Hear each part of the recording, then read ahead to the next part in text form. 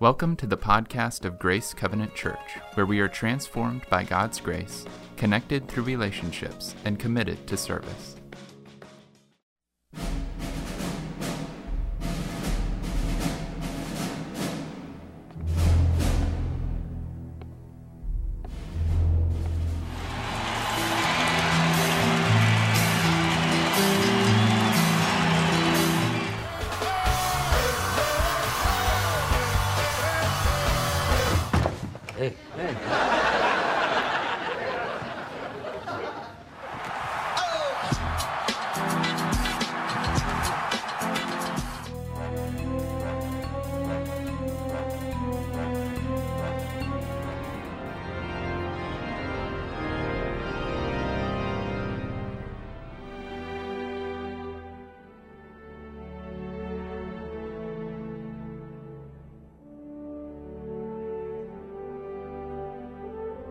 Now come the days of the King.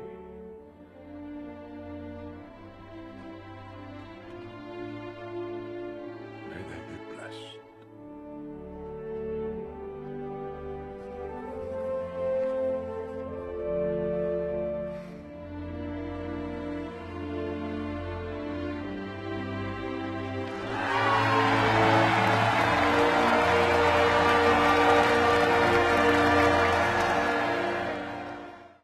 We all love a great entrance, don't we?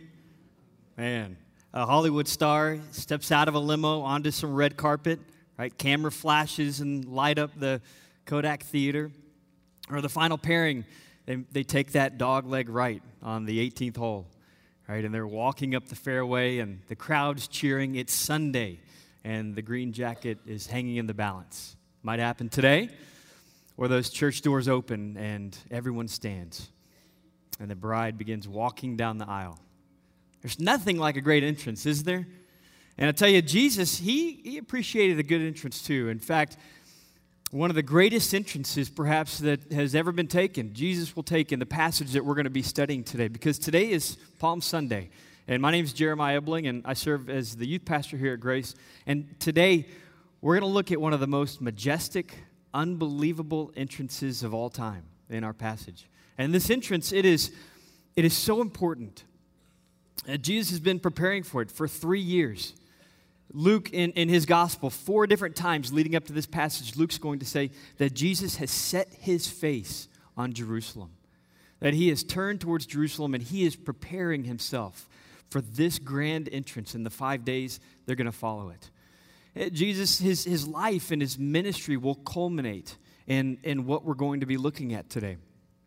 It's the moment that prophets for hundreds of years and hundreds of years earlier had written about, they pointed to. It was the moment that every one of Jesus' disciples, every Jew for 2,000 years had been anticipating and looking forward to. And we're going to look at the 5th time that Luke's going to tell us that Jesus has set his sights on Jerusalem and this entrance. And in our passage today, in Luke chapter 19, if you guys want to turn on over there, Luke is in the Gospels in the New Testament, about 3/4 of the way through your Bible. Matthew, Mark, Luke, and in Luke chapter 19, verse 28, we're gonna find out a little bit about this grand entrance that Jesus makes. And in verse 28, Jesus he went on ahead, Luke says, and he goes up to Jerusalem. This is the 5th time now that Luke will say Jesus is going to Jerusalem. He is set on Jerusalem. He is focused on this entrance. And to set the stage some, Jesus, he is coming into Jerusalem at the beginning of the Passover week.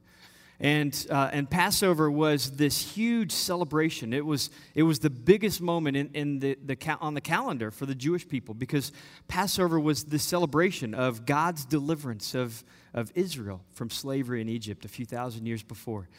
And that Passover, the night of that deliverance a few thousand years before, what happened is that those Jewish homes who had taken a lamb and slaughtered it and spread its blood on the doorframe of their house, they would be saved. God would pass over their house, but every Egyptian house that day, they would lose their firstborn. And it was the last plague. It was the final straw. And finally, Pharaoh lets God's people go. But that's what's happening this week as Jesus is coming into Jerusalem on Palm Sunday. It is the beginning of Passover. And you have to understand that, Passover, it was kind of like if you took July 4th and Thanksgiving and Christmas and rolled them all into one. That's what this holiday was. It was an incredible celebration, a week-long celebration. And Jesus is going into Jerusalem at the beginning of that Passover week. And what would happen in Jerusalem is its normal size of about 30,000 people. It would go to about 180,000, okay? So 6 times its normal size. Okay, just imagine if you could, here in Austin, this weekend, if we had Formula One, the ROT Biker Rally, South by Southwest, ACL, all going on the same weekend. I mean, it would be really hard to get around this town, wouldn't it? You'd see a lot of sleeveless shirts and do-rags and probably skinny jeans walking around. But it'd be hard to move anywhere. And that's what was taking place in Jerusalem. The town is packed out. Okay, 6 times its normal size. And that is the day that Jesus is coming into Jerusalem. There is no busier, more festive, more crowded day in Jerusalem than this one when Jesus is about to walk into Jerusalem. And then Luke says in verse 29, if you're following along in Luke 19, verse 29, Luke says, Jesus approached Bethphage and Bethany at the hill called the Mount of Olives. You see, he's coming to the Mount of Olives. And sure, we may not appreciate the significance of that fact, of these 2 little towns on that little mount, the Mount of Olives. But I tell you, every Jew that saw Jesus heading up to Jerusalem, yeah, they'd know this could be an extremely significant moment in their lives. This could be it. And that's what they are thinking as Jesus is walking up to the Mount of Olives. Because that Mount of Olives that Jesus is approaching, it's the same Mount of Olives that the prophet Ezekiel talked about 500 years earlier in the Old Testament. And Ezekiel, what he does in his book is he talks about this God who comes to his people Israel. And he loves them, and he takes them to be his bride. And he loves them, and he cares for them. But Israel, they keep running off on him. They keep running to other lovers and to other gods. And time and again, what God does is he goes after them. And he brings them back home. And he says, I forgive you and I love you. But finally, Ezekiel tells about this terrible moment in the life of the nation of Israel in chapter 11, verse 23. It'll be on the screens here. Ezekiel has this vision. He gets this vision from God. God takes him up above Jerusalem, and as he's looking down on Jerusalem, he says, I saw the glory of God depart the city, and it stood on the mountain that is on the east side of the city. You see, God leaves Israel that day. The glory of God departs the city. And the way he goes out is he leaves the temple, and he comes out the east gate. And he goes and he stands over the Mount of Olives, and then he's gone. God leaves his people. And it is this horrible time in the life of this nation, that day when God has left his people. But what's amazing as you continue to read through Ezekiel is you see that there's more to this story. And what Ezekiel says is that you know what? God knows that his people have been rebellious. They have been unfaithful to him. They deserve nothing. And yet he comes to them through Ezekiel and he says, I will never divorce you. No, I'm coming back for you. He says, you can bet on that. I'll be back. I'm not going to divorce you. You are still my bride. And Ezekiel points to this moment when God's going to come back, when the glory of God's going to return. And in chapter 43 of Ezekiel, verses 1 to 4, Ezekiel has another vision, and he says, the Spirit of God led me to the gate facing the east, and behold, the glory of God of Israel was coming from the east, and the glory of the Lord came into the house by the way of the gate facing toward the east. The glory of God returns to Israel, returns to Jerusalem, comes back to the temple. And you know the way he comes back? The same way that he left. He comes from the east, over that mountain that is on the east side of the city, the Mount of Olives. And he comes back and he goes right through that east gate and right into the temple, right back into Jerusalem. And Ezekiel tells about this moment. In Zechariah in chapter 14:4, he speaks of this glorious day too. And he says, his feet, that's the Messiah's feet, the glory of God, when God comes back to us, his feet will stand on the Mount of Olives, east of Jerusalem. And so you see, when the Jews, when they see Jesus is approaching that mount, when they see that he is walking up to the Mount of Olives and he has set his feet on that mount and he starts looking towards that east gate, You know what they start thinking? They started asking questions. Is this it? Is this the moment? Is the glory of God returning to us? Is God coming back for his people? And you know that they're thinking this because in verse 37, Luke says, when Jesus came near the place where the road goes down the Mount of Olives, right? The whole crowd of disciples began joyfully to praise God in loud voices for all the miracles that they'd seen. See, this is it, the moment that we have been waiting for. The moment when God is coming back to us. He's coming back to Israel. He's going to save us. And so that's what these Jews, that's what Jesus' disciples are seeing as he sets himself up on the Mount of Olives and he sets his gaze on the east gate. That's what they see happening. And so as Jesus, as he stands on the Mount of Olives and he's looking at that east gate, this is what he would see. That's the east gate right there. He is looking at Jerusalem. And that east gate, it's just a pretty long stone's throw away. But it is not that far away. That is that same east gate. Again, that the glory of God departed. And that God's going to come back through when he comes back for his people. And then if you were to stand at the east gate and you were to look back at the Mount of Olives, this is what you would see. You see, it's pretty close. I mean, it'd be like if Jesus were standing over at the Crate and Barrel, right? And the east gate is these doors right here in the middle of our auditorium. And Jesus looks at that gate that the glory of God is going to return through. And that is where he has directed his attention. That is where he's headed. And the disciples, they know this. And remember, it's Passover. So there are thousands of people who have come out of the city now. They've come out and they are setting themselves up between the east gate and the Mount of Olives. And they are cheering and they are shouting and they are praising God as they see Jesus set himself up on that mount that God's going to return on and begin making his way to that east gate. And they say, they quote Old Testament prophecy in verse 38. They say, "Blessed is he who comes in the name of the Lord." They start laying down their cloaks for him to ride in on because they're welcoming their king, their God, who's come back to save them. And that's what's happening here. That is what they are seeing as Jesus begins to make his way down the Mount of Olives. They see their Savior coming for them, the Messiah, the Anointed One, the King. And you know what he's going to do? He's going to overthrow the Romans. He's going to protect his people. He's going to get rid of their enemies. And he's going to bring peace and glory back to Israel. And they shout that in verse 38. They say, "Peace on earth and glory in the highest. The day has come. It is here." And, throughout the Gospel of Luke, it's interesting. You see Jesus walking everywhere, right? Everywhere he goes, he's walking. But not on this day. No, on this day, he's not walking anymore. No, he's riding. He's coming in like a conquering king would. Because we call this event the triumphal entry because a triumph was a formal event in the ancient world. It was this moment when a conquering king would come back to his people, would come back to his hometown after having defeated some enemy. And he comes in on a white stallion. And he's on this white stallion and the people, they'd come out of town and they'd come to the edges of town and they would lay their cloaks down that he would ride in on. He'd ride over these cloaks and they would say, "Here is our king." And that's what they're doing for Jesus right now, too. They're saying, "Here's our king." And so Jesus, he prepares for this triumph by sending two of his disciples in verse 30, presumably to get that. His white stallion, his war horse, right, that he's going to ride into Jerusalem on. And he sends those two disciples to look for his stallion. And they get to the place where he sends them, and they're looking around. And they don't see a mighty stallion anywhere. Now, instead, what they see is this: a donkey. Not really even a donkey. It's a little baby donkey. It's the colt of a donkey. And can you imagine those two disciples when they find this? Can you imagine what they must have been thinking? Wait, what?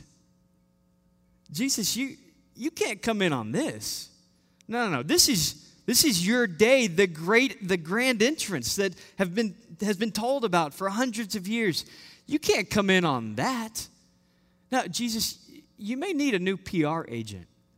This is no way to get elected. I mean, hobbits ride in on donkeys, okay? The king of the universe, no, he needs a stallion, right? But that's exactly what Jesus is going to ride in on. He's going to ride in on a donkey. No, a little baby donkey. And as he comes into Jerusalem, here is our king, the King of Kings, the Lord of Lords, sitting just a few feet from the ground. I'll bet he had to hold his legs up so his feet wouldn't drag on the ground. And this will only be the first time that Jesus' disciples say, wait, what? All the power in the universe, and it's sitting on the back of a donkey colt. All the power that Jesus has, and it is expressed in a way that nobody was prepared for. Jesus' power is expressed in humility. His strength is displayed through meekness. His might is shown in gentleness. And that power is expressed in humility. It doesn't just stop with a donkey. Because what you find in this passage as you read through it is that Jesus, he's looking ahead just 5 days, 120 hours later. And you know what he sees? He sees that the vast majority of the thousands of people who are welcoming him in as king on this day, the next time that he hears from them, they're going to be shouting, "Crucify him, crucify him." And the few people that aren't going to be shouting that, those disciples, those 12 men that he'd invested every year and every day of the last 3 years in, their silence is going to be deafening. Every single person that is there on that Palm Sunday welcoming Jesus in, they're going to be either running from him or turning on him by Friday. And Jesus knows that. And you know that that's what he's thinking, because as you look at this passage and you see that the crowd is cheering and they're praising God because God is returning to Israel, if you were to look at the face of Jesus, Luke says, you know what you would see? You'd see tears. Jesus is crying. He's weeping because he's looking at Jerusalem and he's looking at this city and he's looking at all the people singing his praises and welcoming in their king today. And he knows what's coming. He knows what's coming. And he says in verse 42, he says, if you, even you, Jerusalem, had only known on this day what would really bring you peace, but now it is hidden from your eyes. And he goes on to tell them that their enemies are coming and that they're going to conquer Israel. They're going to lay them waste. And he says, it is because you did not recognize the time of God's coming to you. You see, the king, he is among them. He's in their midst. But they're not going to recognize him sitting on the back of that donkey colt. They're not going to recognize him. And Jesus looks ahead and he knows that all those cheers are going to turn into yells and screams that he be killed. And it's interesting, his response isn't anger or rage or vengeance or these things that you would expect or that any of us might experience. Now, what you see in Jesus as he makes this realization is you see sadness. You see pity. You see compassion. You see these tears of humility. And it's this moment when you see all the power in the universe. Again, the one who, with a single word from his mouth, could absolutely demolish the planet. But all that power is expressed in humility. On the back of a donkey, tears running down his face. Jesus' power, it's expressed in humility in this passage. And, there's something beautiful, isn't there? I mean, there's something even extravagant when you see great power that's displayed through humility. It's like if you were to see a golden retriever with all of its strength and all of its size laying down to protect a little brood of chicks. I'll bet some of you have probably posted this photo on Instagram or Facebook, haven't you? Some of you, maybe? Or pictures like this. Right, my mom posts these kinds of pictures twice a day. I really think so. Maybe it's twice a week. But we love pictures like this, don't we? These pictures that display great power, in the form of humility. Or maybe even more when you see a soldier with all of his military gear on and his weapon strapped around his shoulder. And yet he's holding a little Afghan or Iraqi child, comforting them or protecting them from danger or injury or something like that. I mean, these kinds of pictures are spellbinding, aren't they? When you see that kind of power, displayed through humility, there's something amazing about that. In fact, in 2006 in Iraq, there was a little Iraqi girl, And her entire family, they were killed by insurgents. In fact, they tried to kill her too. They shot her in the head, but she survived. They were unsuccessful. And she underwent emergency surgery at a hospital on an American base. And what's interesting about this little girl is that the only thing that would calm her cries, the only thing that would help her moans of pain, the only thing that would settle her down was this.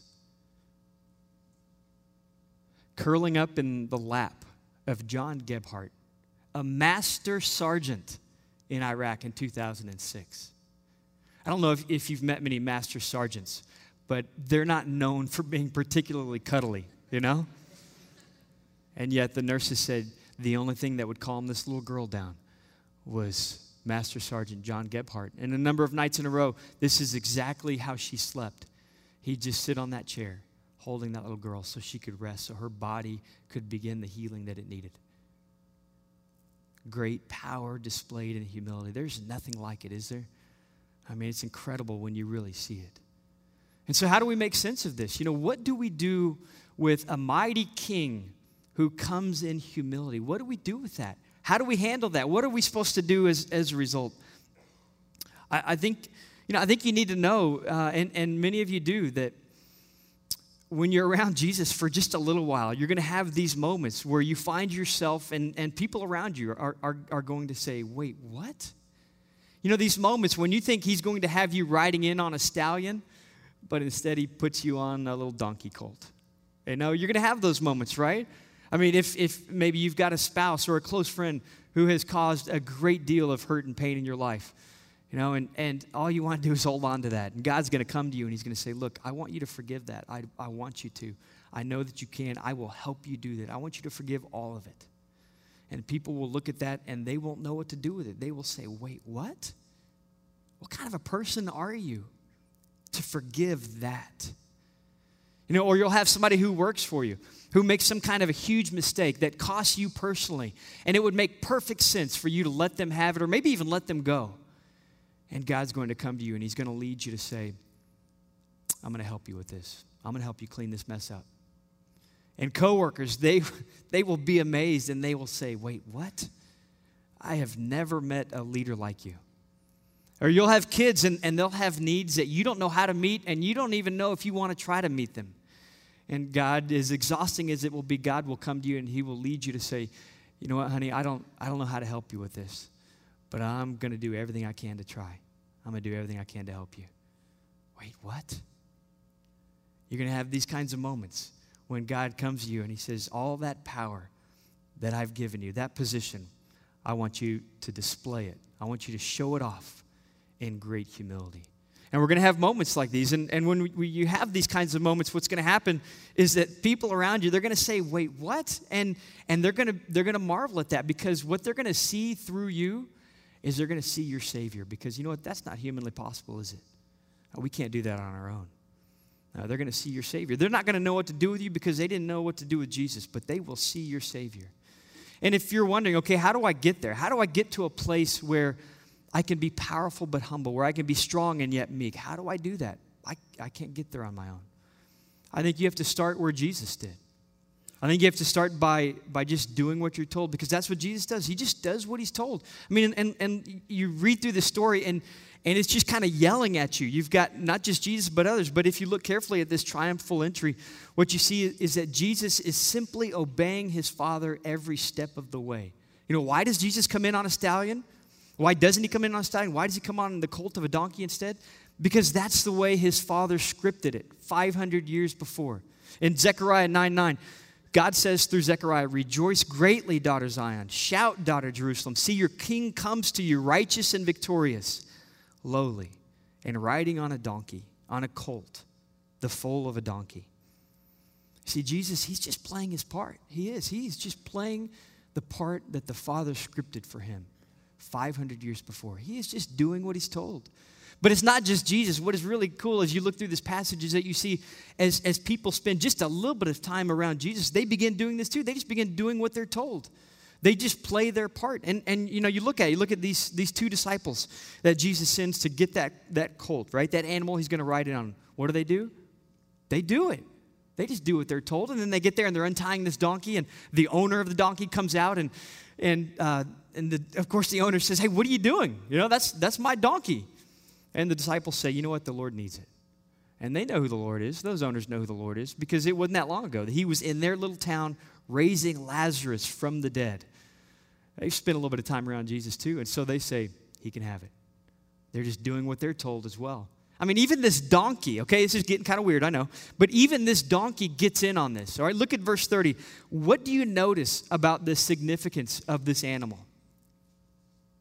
He's never been ridden on, right? I mean, have you ever jumped on an animal that's never been ridden on? It probably did not go well for you, right? And that animal's not going to look back at you and say, "Where to, buddy?" That is not what he's going to say. No, he's going to do whatever he can to get you off. He is going to run you into a fence. He will buck you off because he doesn't know you and he doesn't trust you. George Whitefield said, and I love this, "The reason that animals fear and growl at us is because they know that we have a quarrel with their master. But this colt, when Jesus gets on him, he just starts moving. He doesn't buck. No, he just starts moving. He just does what he's told. And even when he's walking through this crowd of thousands of screaming people, can you imagine that? This animal that's never been ridden on, what does he do? He just keeps moving. He just does what he's told.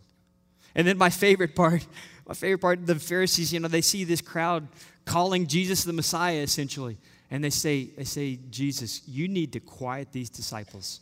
And what does he say in verse 40? His response is, "If they keep quiet, the stones will cry out." Right? He says, "Hey, look, guys. Look, everybody is just playing their part today.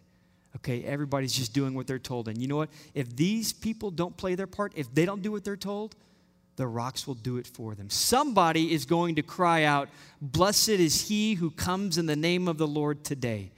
And if they won't, the rocks will." Isn't that cool? Yeah, everybody's playing their part today. Everybody's just doing what they're told. If you spend a little bit of time around Jesus, this is what you see happening in your life. That you just begin doing what you're told. You start to see power expressed in humility. And the Spirit of God, you know what he's going to do? He's going to come to you. As you start to walk with God, he's going to come to you. And he's going to tell you that there's some things he wants you to do. And it's not going to be easy. It may not even make sense. But he's just going to say, look, I want you to obey. I want you to do this. Right? That's what the Spirit will do with us. And when you look at this point, Jesus just does what he's told. We're supposed to do what we're told. I know what some of you guys are thinking. I know some of you don't like this point because I don't like this point. Okay, I really don't. It bugs me, God, aren't you even going to ask me what I think about this? No, you probably won't. But I know this bugs most of you guys probably. I mean, we're from Texas, after all. No, we're from Austin, Texas. Okay, we're born this way. We don't like to be told what to do we? But that's exactly what God is going to ask of us. He's going to come to us and he's going to say, "Look, I want you to do what I'm asking you to do. Would you obey me? Would you do that?" And I mean, when you think about how that would really go, would it really be that bad? When the God who formed you and the God who knows you, when he comes to you and says, "This is what I want from you," could it really be that bad simply to obey? I mean, he is the coach who wants you to wear the state championship ring, not lose in the first round of the playoffs. Right? He's the piano teacher that wants you to play Beethoven, not just chopsticks. He is the parent that gives you a curfew because he wants you to get home alive. Okay, he's the God of the universe who gave his only begotten Son for you. What if you just gave it a try? What if you said, "Okay, I'll obey. I'll just do what I'm told. I'll play my part." Would you imagine with me just for a moment, those 2 to 3 Christians that are in your life that you respect the most, that you look up to, you want to be like them? Think about those few Christians. I'll bet they do this, don't they? I'll bet they obey the Spirit of God in their life. And you know what? Yeah, they've got fear and they have pride and they've got stubbornness and all that. But they choose not to let it get in the way of obedience to the Spirit. And so you look at their lives, and what you probably will see in those few Christians' lives is you'll see joy. You'll probably see a life that's being lived without regret. And you'll have to know that is how they got there. They just do what they're told. They are playing their part. Hey, so, the Spirit, he may be whispering something to you right now. And he may be saying, "Look, this is what I want you to do." And I'd like to ask you, would you just consider doing what you're told? Would you just consider obeying? Obeying the Spirit's voice in your life. Maybe even right now, maybe He's reminding you of something that He's been talking to you about for a little while now. Would you consider just obeying Him? Would you do that? And there's one last thing that I'd like to say, and that is this. You see, the disciples, they were wrong, but they were also right. Because what Jesus does on this day, on this triumphal entry, is He sets Himself up on the Mount of Olives and He begins to move down towards the east gate, and God is coming back to His people, right? He is doing what the prophets foretold that He would. And the disciples, they all think He is coming in as the conquering king. He's going to overthrow the Romans. He's going to save us. Well, yeah, He's going to save them, but He's not coming in as a conquering king this time. No, this time He's coming in as a sacrificial lamb, the lamb that is spoken of in Isaiah 53. That is how He's coming in on this first triumphal entry. And so the disciples were wrong. That's not how He was coming in this time. It wasn't as that conquering king. He was coming in as the Passover lamb, and He goes directly to the temple, and He cleans it out, and He gets rid of all the animals that are being sold there for Passover sacrifices, because what He's doing is He is setting Himself up as the sacrificial lamb, the one who will take away everyone's sins once and for all. See, Jesus is expressing His power and humility because He's playing His part. He's doing what He's told. Right? But the disciples, they weren't just wrong. They were also right. And they were right because Scripture does point to this day. There's a day that is coming. Scripture says, when all of Jesus' humility, it will be expressed in power. That day is coming. And really, what we're looking at today is we are looking at the first triumphal entry, because there is a second triumphal entry coming. There is a day that is coming when Zechariah 14 says that the Savior, the Messiah, He's going to land on the Mount of Olives once again. And when His 2 feet, when they are set on that mount, it is going to split in half. It's going to break apart. And He's going to make His way down through that east gate once again and into Jerusalem. And He's coming in as a king. And He's coming in as this conquering king who's going to claim what is His, and He's going to claim those who are His. And this time, He won't be on a donkey. Now, He won't be on a little baby donkey. Revelations 19 says He is coming on that white stallion this time. And He's coming in, and He's coming to conquer and to save His people. And what you see with Jesus on that day is that He's just going to be humbly doing what He's told once again. But this time, all of that humility will be expressed in power. 2 Peter tells us why that day hasn't come yet.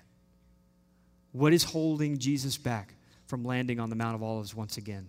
What's keeping that from happening? 2 Peter 3:9 says, God is patient with us, not wanting anyone to perish, but all to come to repentance. That's what's holding Him back, is the patience of God. And you see, one thing that I'd like to ask you to consider is that this conquering king, this sacrificial lamb, who comes into Jerusalem, who comes back for His people, He's come back for you too. And He has paid the price for your sins. And what He does is He welcomes you to come to Him and to be made right with your king. And I'd like to ask you to consider, if you have not done that, would you consider doing that today? Today could be that day for you when you say, I'm done fighting. King, you can have your way in my life. Sacrificial lamb, I want you to pay for my sins. Because there is a day that is coming when He is coming back, and all of that humility is going to be expressed in power. And when He comes that time, He's bringing judgment. And it's going to be judgment for all those who have rejected Him. But today, right now, He's come to you humbly, offering repentance. And He comes to you and He says, look, would you please come to me and find mercy from your loving King? Please consider doing that today if you haven't. Okay? Let's pray. Heavenly Father, we are humbled by your humility, and we honestly, we don't know what to do with a God who comes to us with all the power in the universe, and yet He comes to us humble. You come back for your people. You come back to save us, and you do it in a way that no one expected. And Lord, I ask that you would make us into these kinds of people too. Father, those who are saved, who are your people, who you love, who you have taken as your bride, and that you love and care for. And I pray that we would become the kind of people, Lord, who are able to be powerful yet humble, just like your Son, strong and yet meek.